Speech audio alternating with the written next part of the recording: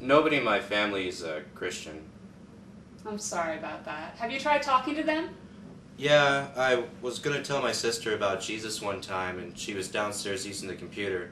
So I went down and I was going to tell her about Jesus, but all that came out was, can I use the computer? I have a Bible verse about that. Would you like me to go get it? Yeah, that'd be a great help. Adrian, did you hear that Kevin just wrecked his brand new Honda? No. Oh man, he had it coming. I knew this was gonna happen. He so deserved it. He is a terrible driver. He is awful. I think it's a bunch of when he bought that car. All he did was talk about that car all the time. It was ridiculous. I'm glad. I hear you on that one, Well, anyway, I have that Bible verse for you. 2 Timothy 4:2. Preach the word, be prepared in season and out of season. Correct, rebuke, and encourage with great patience and careful instruction. Okay.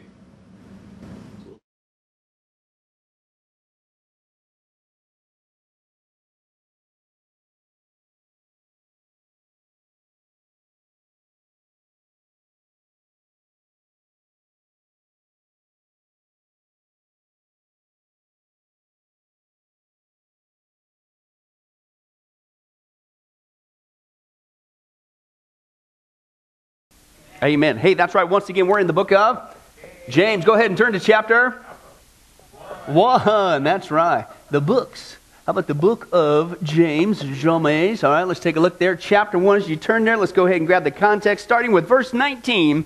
That's right. Verse 19. We're cooking now. And let's take a look at the third acid test. And this is pretty cool. And here we go. James chapter 1, verse 19. When you get there, say moo. Got a couple moose. All right, we're good to go. Verse 19, listening and doing. Okay?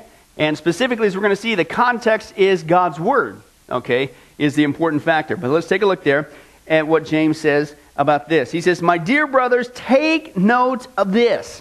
In other words, pay attention. All right? Listen up. Here we go. Pay attention. Everyone should be quick to listen, slow to speak, and slow to become angry. Why? Because man's anger does not bring about the righteous life that God desires. Therefore, get rid of all moral filth and the evil that is so prevalent, and humbly accept the word planted in you, which can save you. Do not merely listen to the word, and so what? What's the word there? There it is again. Deceive yourselves. Do what it says. Okay, once again, we're taking a look at the book of James, and the whole theme of this book is what James is providing here is truly an acid test. And it's an acid test for the early church, and as they're finally getting out there in the world. And so far, we saw the first two acid tests, and the first one is, how do you handle trials, okay? If you walk away from Jesus and literally become an atheist or whatever, you failed the acid test, okay? You were not saved, and period. You didn't have your salvation and lose it. You weren't saved in the first place, okay? The Bible's very clear about that. But for the Christian, you and I, because we're going to have trials too, we can still be those godly, joyful witnesses out there. The last several times we saw the second acid test. How do you know if a person's really a Christian or not? Is temptations, okay? And that's specifically your attitude towards a sin and temptation. And what we saw there, the scripture says, no one should say ever, don't you ever let this come out of your mouth, God is tempting me. Absolutely not. As we saw, God's character is holy. He is holy. He is holy. He has nothing to do with evil. He will test, we saw, okay? But to test is not evil, okay? But God will not. He will not tempt and solicit somebody to do evil. That's counter to his character, okay? That is blasphemy. And we saw that what James says is, don't be deceived about this, okay? Period. And we saw there, what I saw is a couple different things. Don't be deceived, one, about how to deal with sin. That was verse 15 and 16. And then last time, the second thing is, don't be deceived about how sin and living a sinful walk, okay, is a rotten advertisement for God's holy, wonderful future. Okay, and that's what we saw in 17 and 18. And James reminds us that you and I as Christians, we're not only to be those joyful witnesses into the world as we're out there in the world, even if we have trials, okay? But when we're out there too, living holy lives, we are a kind of preview, a movie preview of the great future that is coming. The ultimate movie that you do want to be a part of, that God is truly writing, okay? And what we saw there is that's the issue of the millennial kingdom and how awesome that is. And we saw there, you took a look at heaven and the millennial kingdom and the characteristics of that, how much was just flooded with sin. Sin everywhere. There were still murders and there was still thievery and it was just horrible rottenness and just a rotten existence that we got to look. No, there was nothing. One thing that's absent in heaven, praise God, is sin. And God has prepared a holy, wonderful future. And you and I are to be, the text said, first fruits of that. We're supposed to be the first kind of preview for that. And then the second thing we saw was we're also giving a bad message to the lost. Okay, that if we're going to sit here and not take responsibility for our sin, and then we're going to blame others for our sin, and even get to the point, slap it off your face, to blame God for your sin, okay, what kind of message are we sending to the lost? That sin is no big deal. Yet you don't have to worry about sin, that God doesn't care about sin. And so what are they coming forward to? And some so-called salvation message. What kind of a salvation message is that? That with unholiness you can still see the Lord? That when you come forward, you just accept that Jesus is, some historical figure? That doesn't save you. Okay? Sin has to be dealt with. Okay? And so we saw, James says, don't be deceived about this. Okay? You're given you're going to get stuck in sin. Number one, as a person, if you don't learn how to deal with this. And number two, you're being a rotten advertisement. And again, so if that truly is your attitude, how far can you go? And just not give a rip about sin. You blame others for your sin. You don't take responsibility for your sin. You don't own up to your sin. How far can you go? Because we Christians can blow it. But how far can you go and really live like that and really be a born-again Christian? You might be failing this next test. How you handle sin, how you handle temptation, your attitude towards that might reveal the truth. Now he gets to the next one here, and this is really, really cool. And what we're going to see is how do you handle not only trials, temptations, okay, but how do you handle God's word is what he's talking about there. Again, verse 19 says, "My dear brothers, take note of this. Everyone should be quick to listen, slow to speak, slow to become angry, because man's anger does not bring about the righteous life that God desires. Therefore, get rid of all moral filth and the evil that is so prevalent. Humbly accept the word that is planted in you, which can save you." Don't merely listen to the word and so deceive yourselves. Do what it says. Now, the context here in this passage, and of course, we're not going to get that far today. We're just getting into verse 19, okay? But I want you to get the context. The context that he's talking about, don't deceive yourself, is in the issue of God's word. And specifically is in not just listening to it, but in keeping it, okay? And he starts off this, he's saying, listen, you thought this was serious, okay? This is serious too. In fact, he says, it's so serious, what's he say there? He says, "My dear brothers, take note of this." And what he's doing with that statement is he's basically saying, hey, listen, guys, this is serious stuff. You need to pay attention to it. I mean, what we've seen so far is very important. But what I'm about to tell you, you better pay attention. You better pay attention and listen up. The last thing you want to get wrong, because this is an acid test. Are you really saved or are you not saved? The last thing you want to get wrong is where you're going to spend eternity. And the most horrible reality has got to be, it's one thing, hell itself is just obviously horrible and you don't ever want to be there, okay? But did you know there's a lot of people who go to church services who are headed to hell? I didn't say that, Jesus did. Open to Matthew 7, we're going to take a look at this. And I think this is why, partly why James is saying this phrase, take note of this. This is serious stuff, man. This is a real reality coming, unfortunately, for the phony Christians, so to speak, okay? Matthew chapter 7. And verse 15, the classic text here, and that Jesus talks about. And let's grab the context there with the tree and its fruit. Okay, and Jesus even talks about, okay, we don't know ultimately God, somebody's heart. God does. Nobody fools God. He says, but there's going to be some telltale signs. What kind of a tree they are. Take a look at their fruit. Okay, we're not saved by our fruit. We're not saved by our works. But, man, something should be coming at some point. Let's take a look. Verse 15, Jesus said, watch out for what? False prophets. They come to you in sheep's clothing, but inwardly they are ferocious wolves. By their what? Fruit you will recognize them. Do people pick grapes from thorn bushes or figs from thistles? Likewise, every good tree bears what kind of fruit? Good fruit, but a bad tree what? bears bad fruit. A good tree can't bear bad fruit, and a bad tree, by definition, can't bear good fruit. Every tree that does not bear good fruit is cut down and thrown into the fire. Thus, by their fruit, you will recognize them. Okay? Not everyone, he says, who says to me, Lord, Lord, will enter the kingdom of heaven, but only he who what?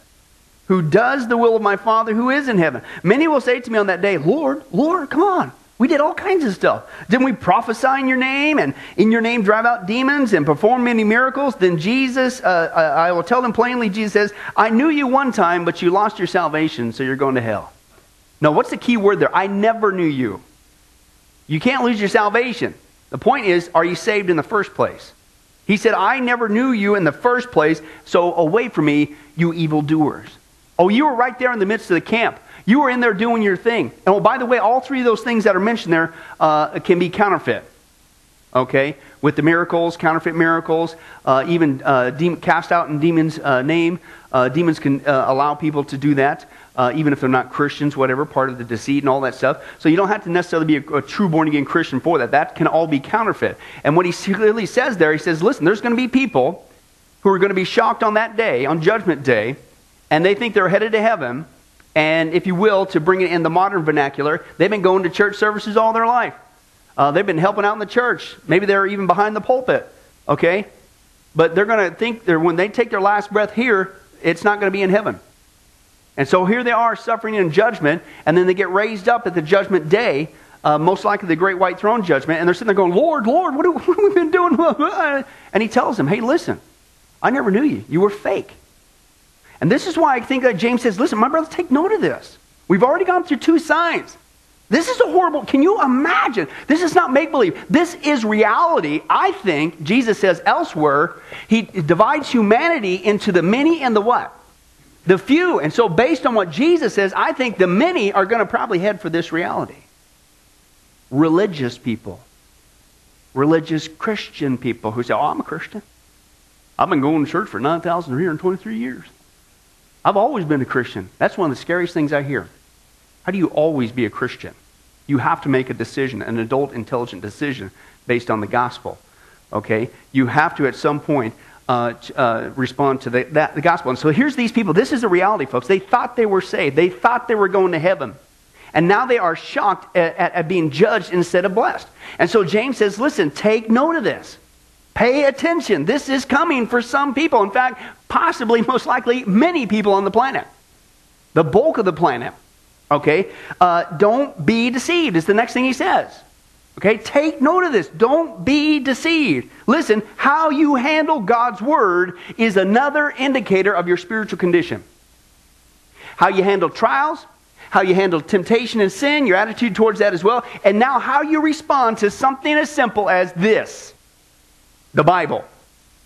Okay? And then he starts to proceed to give us, I believe, a breakdown of this acid test of, all right, how do you know if somebody is a truly redeemed person?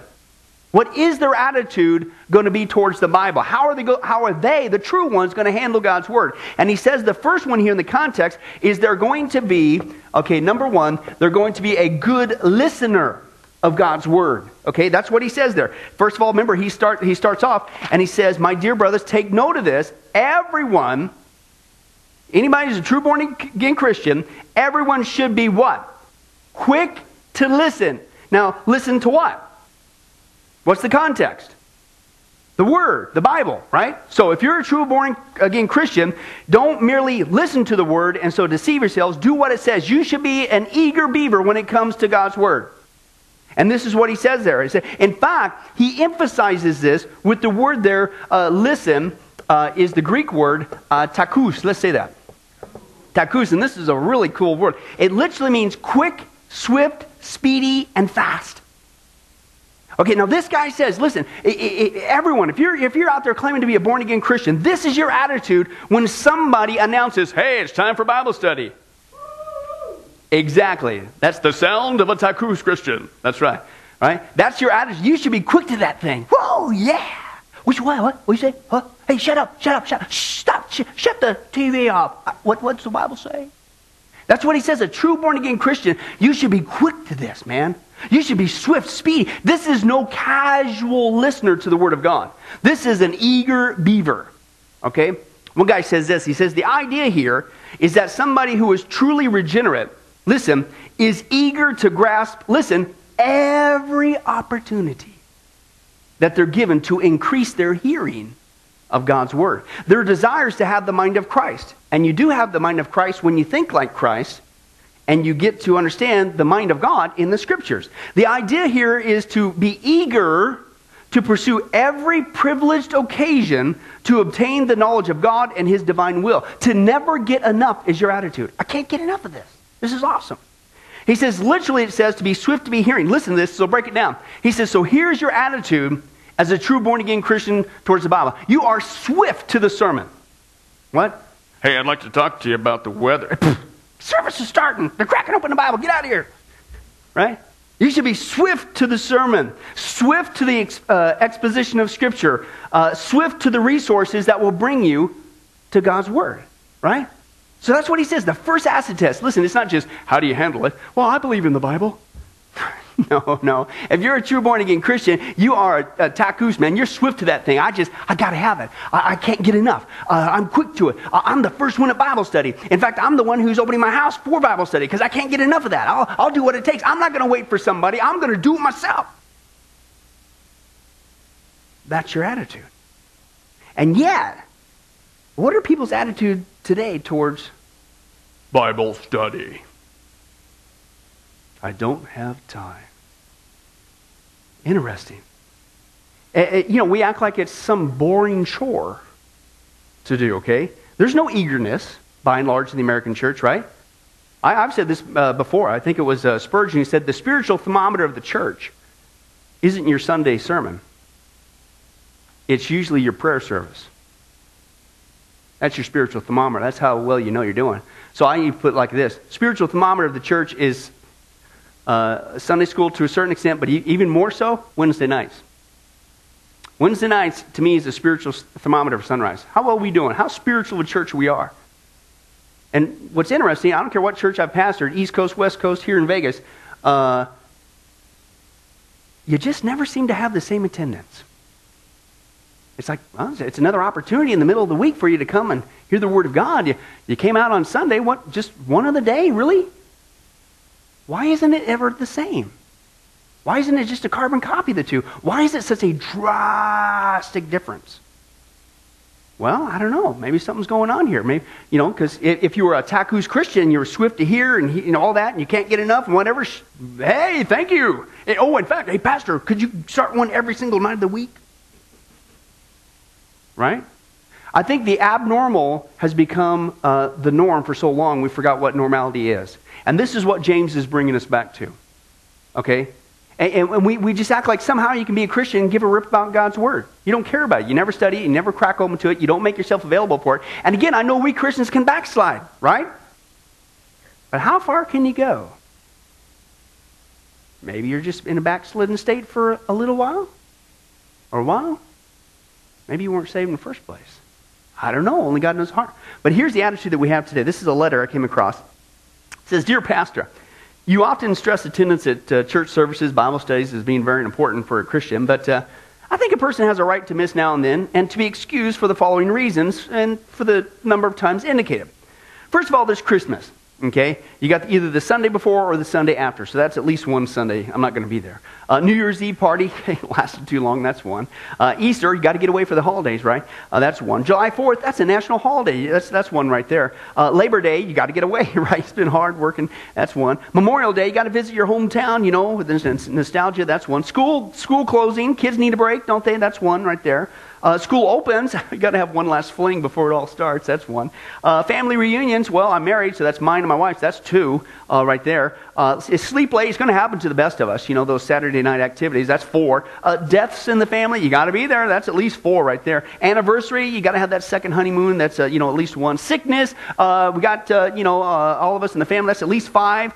Business trips, hey, you got to bring home the bacon. That's three right there. Vacation, 3 weeks, hopefully maybe four. So 3 or 4 on that. Bad weather. Hey, the ice, the snow, the rain, the clouds, Barometric pressure, that's at least 6. Ball games, hey, it's going to happen. That's 5. Unexpected company, you can't walk out on them. Hello, you're a Christian, right? So that's 5 right there. Time changes, spring forward, fall back. You're going to at least 2, obviously. And they got some specials once in a while, Super Bowl and things like that. So, Pastor, that leaves only 2 Sundays per year. You can count on us, that's right, to be in church service on the 4th Sunday in February and the 3rd Sunday in August, unless, of course, providentially hindered. Sincerely, faithful member. That's become the norm. Now, it's one thing if you want to live like that and say that you're a Christian. And again, I don't know the heart. James would tell you this. You better take note of this. How far can you push it and keep on living like this? And it's really not that you're a Christian who's backslidden, but maybe it's really you're not a Christian at all because you don't give a rip about God's word. You make every excuse under the book to avoid it. That's not normal. A Christian indwelt with the Holy Spirit of God gives you a hunger for the Holy Word of God. Did you notice that when you got saved? What was that first thing you wanted to get into? Rah! The Bible. Can't get enough. And again, we can get distracted, and the world could pull away our time and all that and draw us away from the Word of God. But if we just have nothing going on there, you got a red flag, period. Either you're a Christian, you're backslidden, or, I don't know, maybe you're failing the test. In fact, it's so commonplace, this behavior, it's now become the norm and the accepted norm. It's so commonplace we make jokes about it. Okay, like this one. There were 3 country churches in a small Texas town, and they were being overrun by pesky squirrels, right? So the first church called a meeting to decide what are we going to do about the squirrels. And so after much prayer and consideration, they determined that the squirrels were predestined to be there, and they shouldn't interfere with God's divine will. Well, the second church got together, and they decided they weren't in a position to harm any of God's creation. So they humanely trapped the squirrels and set them free a few miles outside of town. But 3 days later, the squirrels were back. But it was only the third church that was able to come up with the best and the most effective solution to get rid of the squirrels. You see, they decided to baptize the squirrels and register them as members of the church. Why? Because now they only see them on Christmas and Easter. Now, it's funny because what? It's true. How many times you get folks, they get baptized, become married, and you never see them again? Maybe Christmas, maybe Easter. Maybe the sad reality is those squirrely Christians, maybe they're not Christians at all. And James says, you better take note of this, man. This is serious stuff. You want to have that reality? Because you know what? Like it, lump it, leave it or not, many are going to have that reality. Lord, what are you doing? I was baptized. Lord, what are you doing? I went to a church. I showed up a couple times a year. Lord, come on. What are we doing? We did this. We helped out with this. We did that. I never knew you. Away from me. You were fake. You can fool man. You can fool the pastor. You can fool the church. But you can't fool God. And James brings it down and says, listen, I'm telling you, not just how you handle trials, not just your attitude towards sin, but how you handle the word is an indicator as well. Don't be deceived, he says. Take note of this, okay? And again, that's what he's saying. Jesus says something similar. He says, John 3, he says, the sheep listen to his voice. He calls his own sheep by name and he leads them out. His sheep follow him because they know his voice. But they will never follow a stranger. In fact, they will run away from him because they don't recognize a stranger's voice. And so Jesus says his sheep know his voice. They listen to his voice. They heed his voice. They don't run away from it. They don't make excuses for it. They don't come up with, well, maybe in a couple, if I get around to it, okay? That's not what happens. And James says, don't be deceived about this. This is serious stuff. If you're a true born-again Christian, a good sign is you are an eager beaver. You're a tacos Christian. You can't get enough of God's word, is what he's saying here, okay? And then if you put this in its context, makes total sense, okay? Makes total sense with this one down here with the word, with the first two, okay? Pay attention to this. Trials are difficult, right? And trials, as we saw, if you're going to make them through, okay, you're going to need the Word of God, right? And you need to stand on the Word of God and what God says about your situation in order to make it through, right? So even this aspect, if you're eager, so if you're in a trial, you're demonstrating that you're a Christian. I'm eager in my trial to seek out God and what He has to say about my trial in His Word. You're going back to the Word for that. The second one, the same thing, temptation. As we saw before, when you're faced with temptation, what do? You're eager with the Word of God. You go back to the Word of God. And even to the point where your knowledge of the Word of God, because you're eager in going back to the Word of God, you're swift to run to the Word of God. You use the Word of God in the temptation. What did Jesus do in Matthew chapter 4? Every time he was tempted by the devil himself, what did he come back with? The Word of God. And so even the first two fit this context of passing the test there. Okay? What do you do with the Word of God? A genuine believer who loves the Word of God runs to the Word of God for his trials, to understand what God is doing and the good purposes, also for be able to to defend against the temptations out there. Also, as the Bible says, he is eager to hide. He runs. He's swift to the Word of God because he's hiding it in his heart. Why? So that I might not sin against God.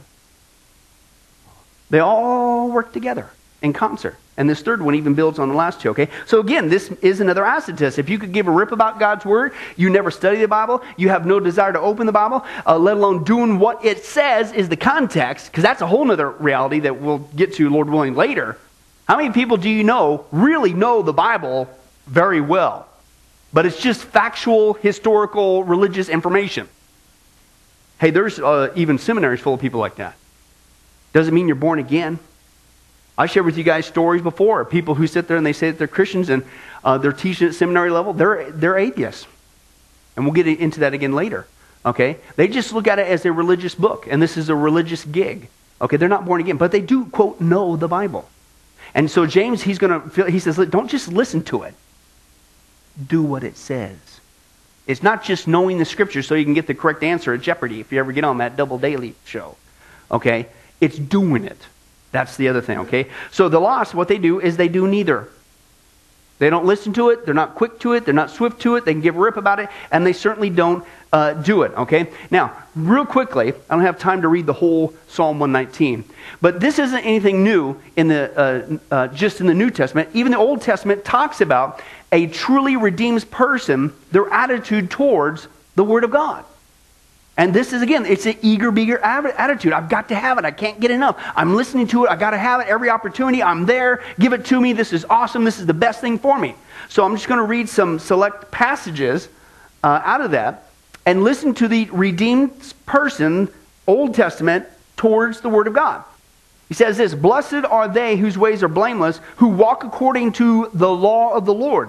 Blessed are they who keep His statutes and seek Him with all their heart. They do nothing wrong, they walk in His ways. You have laid down precepts that are be fully obeyed. Oh, that my ways were steadfast in obeying your decrees. Then I would not be put to shame when I consider all your commands. How can a young man keep his way pure? By living according to your word. I seek you with all my heart. Do not let me stray from your commands. I've hidden your word in my heart that I might not sin against you. Praise to you, O Lord. Teach me your decrees. With my lips I recount all the laws that come from your mouth. I rejoice in following your statutes as one rejoices in great riches. I chew on your precepts. I consider your ways. Listen, I delight in your decrees. I will not neglect your word. Open my eyes, God, that I may see the wonderful things in your law. My soul is consumed with longing for your law at all times. Your statutes are my delight.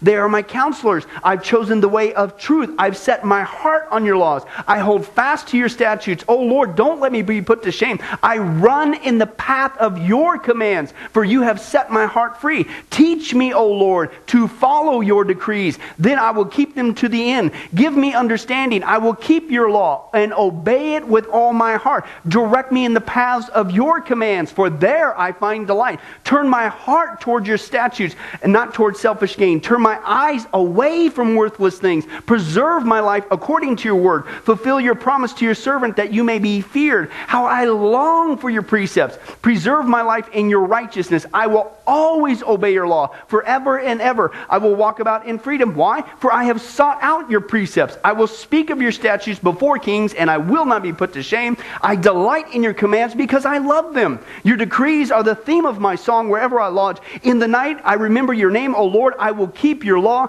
This has been my practice. I obey your precepts. Before I was afflicted, I went astray, but now I obey your word. You are good, and what you do is good. Teach me your decrees. I keep your precepts with all my heart. I delight in your law. Your law from your mouth is more precious to me than 10,000 pieces of silver and gold. Your word, O Lord, is eternal. It stands firm in the heavens. Your laws endure to this day.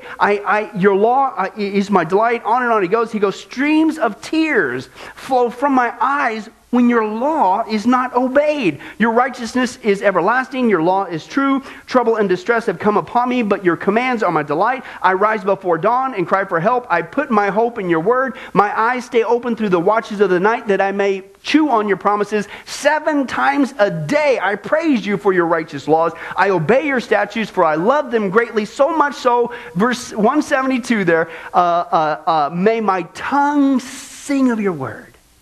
And I skipped over a bunch, and that still isn't the whole thing. Anybody knows the pattern there of the redeemed person towards the Scripture, towards the law of God? What is their attitude towards it? It's the same thing James is saying here, takus. Swift, quick, I love this thing, it's awesome. I'm just going to do a couple things. He says, a truly redeemed person, not just in the new, but in the old, hides God's word in their heart. They chew on it every single day, every chance they can get. They delight in it, they rejoice in it, they're consumed by it, they set their hearts on it, they hold fast to it, they keep it, they obey it, they love it, they long for it, even to the point where they sing songs about it. Woo! But what do we have today in the church? How far can you go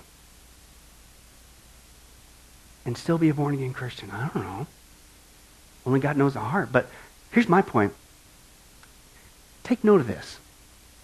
Knowing the harsh reality that's coming for the bulk of the planet, according to Jesus, why would you even want to go there? And if that's your goal, to see how much you can goof off in a so-called relationship with Jesus and still belong to Jesus, that's not a very good goal. And is that really a good goal for a true Christian? No. Okay? You announce that there's a Bible study. Come listen to the Word of God. Okay? Any kind of anything. And instead of being quick to it, swift to it, I got to get it, can't get enough, thank you for providing another opportunity. You literally hear stuff like this. You know what? I'd love to, but I've got to go clean my dog's toenails. You know, I'll be right there, but let me first water my rock garden. I'll tell you what, I'll be right there right after I spend multitudes of hours with this show that promotes evil and rottenness. The abnormal towards God's word in the church, not the world, in the church, has been going on for so long that the abnormal has become normal. And James says, you better take note of this. This is not a game. You going to be one of those folks? Lord, come on. I did all this. I helped you out. How you handle God's word is an indicator of where you're at. Maybe you're a Christian. I don't know. I'm not here to cast doubt. But again, my point is, if you're starting to go in that direction, get back in the right direction. Why even flirt with it? Something ain't right. You either are being seduced to backslide, or God, out of love, is trying to get you to the truth. Maybe you're not saved. And you need to respond to the word. You know, it's kind of funny. I've said this for years. Some of the most challenging people to witness to seems to be like the Mormons or Jehovah's Witnesses. Those who think they're saved and they're fine. And, you know, it's almost easier to witness to a pagan on the street, so to speak, right? Right? But when you try to witness to somebody who's on the wrong path, but they think they're saved, man, it's pretty tough, isn't it? Put all this in its context. Skip out the Mormons and the Jehovah's Witnesses in the church. How many people in the church are no better off? They think they're saved because they got baptized or because they go to church services once in a while. or they own a Bible. Maybe they walked an aisle. And then you try to tell them, listen, something ain't right here. And James says, you better take note of this. How you handle God's word. A true born-again Christian is not going to fool God. Or a fake one. One guy says this, I'll give you two analogies and we're going to close. He said a counterfeit Christian is like a counterfeit $10 bill. He said, for instance, let's suppose you got a counterfeit bill, but you don't know it. All right? He says, you think it's genuine, so sure enough, you use it, and you use it to pay for some gas. But as soon as it makes its way back to the bank teller spots that bill right there, lickety-split, and says, I'm sorry, this bill is a counterfeit, and they take it out of circulation. Now, the point is, the $10 bill may have done good while it was out in circulation, but the moment that it arrived back at the headquarters, the bank, it was exposed for what it really was, and it was immediately taken out of circulation. And he says this, and so it is with the counterfeit Christian. They may do a lot of good things while in circulation in this life, quote unquote. But when they get back to headquarters and they face Jesus Christ at Judgment Day, away from me. I never knew you. Wow. Hungering for the Word of God is no small matter. That's normal Christianity. That's basic Christianity. But again, it's become so abnormal that that's now become the normal. And we got to get back to what James says. Take note of this. If you're a true born-again Christian, don't let anybody steal your heart from the Word of God. You always say, I'm going to be quick to it. I'm going to be swift to it. I'm going to get there as fast as I can. I'm going to be first one in line. I'm going to sit on the front row, man. I'm not missing it, man. I've got to have this. Every opportunity I get, I'm going to be in there. It's like this guy does. This is my ultimate one. No excuses. Listen to this. True story. There's a guy in Kansas City, and he was severely injured in an explosion. And his face was badly disfigured by the explosion, and he lost his eyesight as well as both of his hands. Okay? What made it worse was he had just become a brand new Christian. And one of his greatest disappointments was that he could no longer read the Bible now. Because he can't see and he can't, no hands. Okay? Then he heard about a lady in England who read Braille with her lips. And so hoping to do the same, he sent for some books in Braille, the Bible in Braille. But much to his dismay, he discovered that the nerve endings in his lips had also been destroyed by the explosion. So he couldn't even do that. So one day as he brought one of the Braille pages to his lips, his tongue happened to touch a few of the raised characters and he could feel them. Then in a flash, he said, I can read the Bible using my tongue. Listen, he then, in just a short amount of time, this man had already read through the Bible 4 times with his tongue. Why? Because when you're a born-again Christian, you hunger for it. That's the normal Christian way. Not making excuses. I got to go water my rock garden or clean my dog's toenails.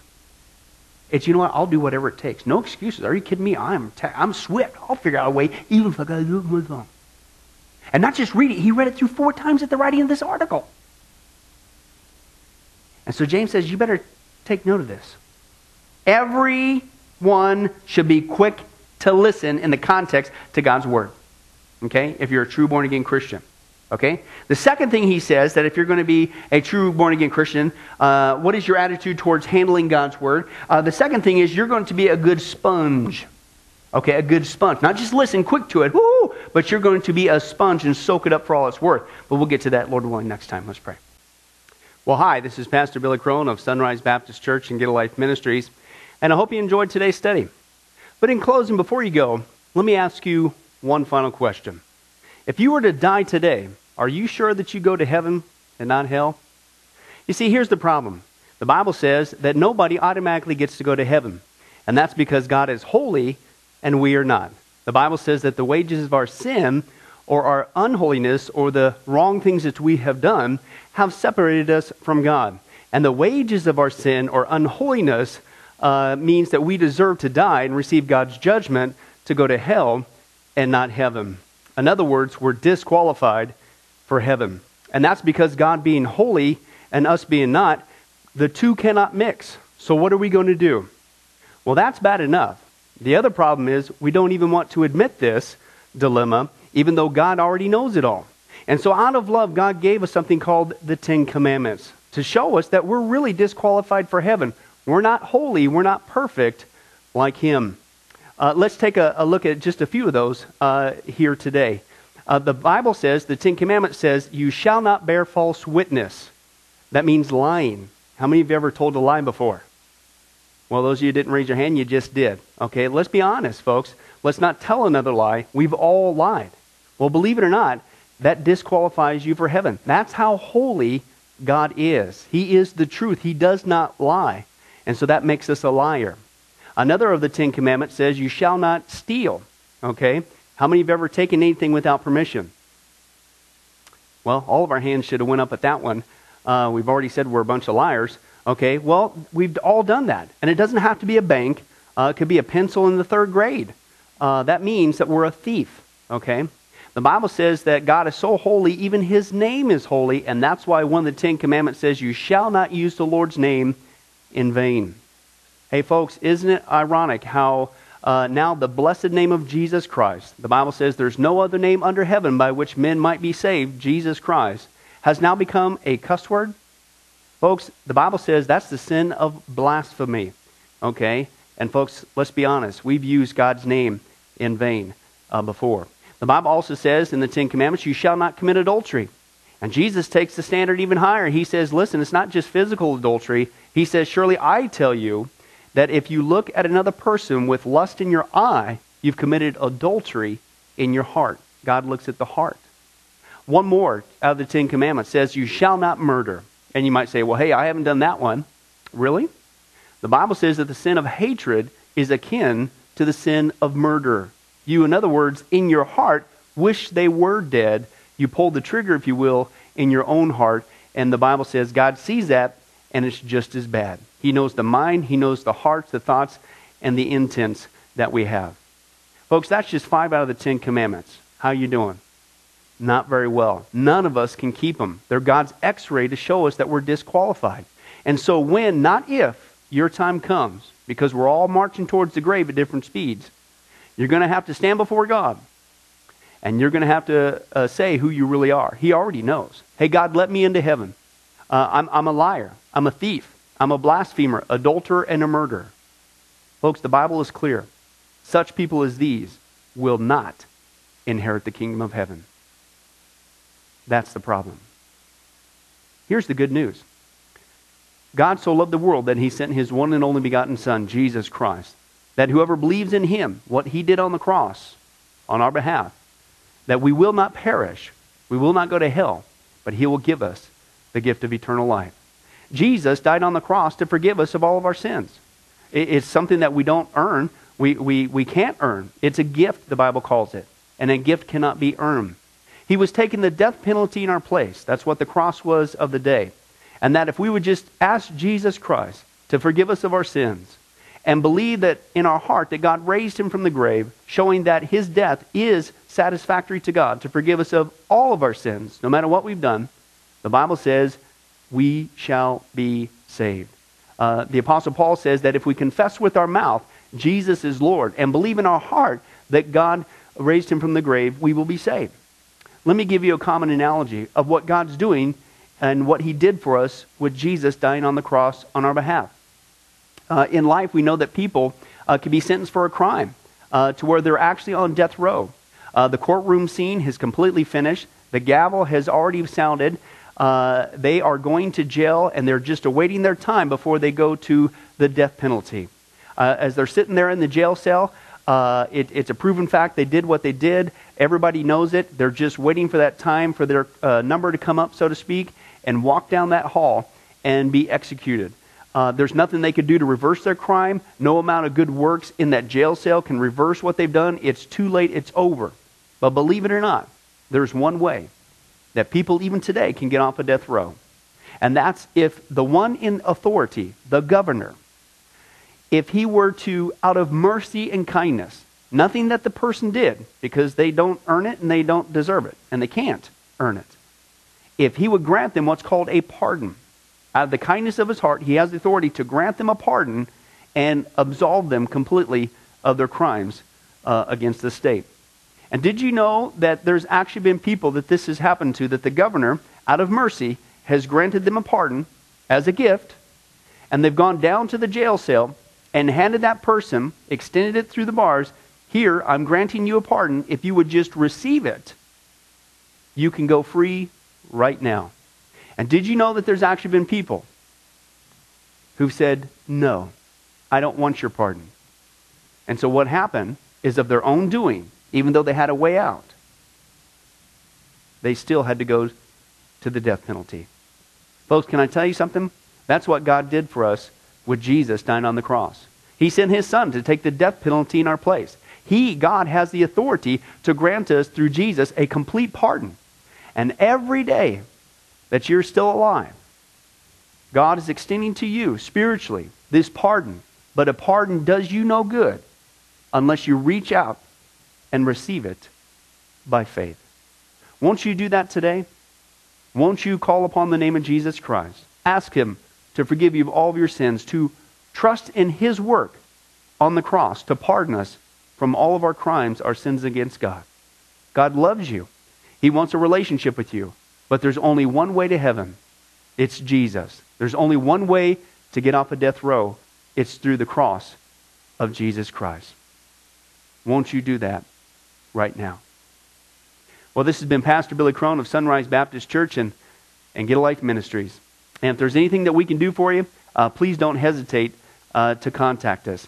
Our number, our information will come up here on the screen shortly. And if there's anything we could do for you, please don't hesitate to let us know. Thank you for joining us. And remember, I hope to see you in heaven. God bless. Thank you for watching this presentation from Sunrise Baptist Church. If you would like to send us a letter or any other kind of postage, you can reach us at 1780 Betty Lane, Las Vegas, Nevada, 89156. For more information, you can give us a call at 702-452-8599 or email us at bcrone@getalifemedia.com, or you can visit our website at www.getalifemedia.com. Billy Crone and this ministry can also be found on Facebook and Twitter. Join us for services at www.sunriselv.com.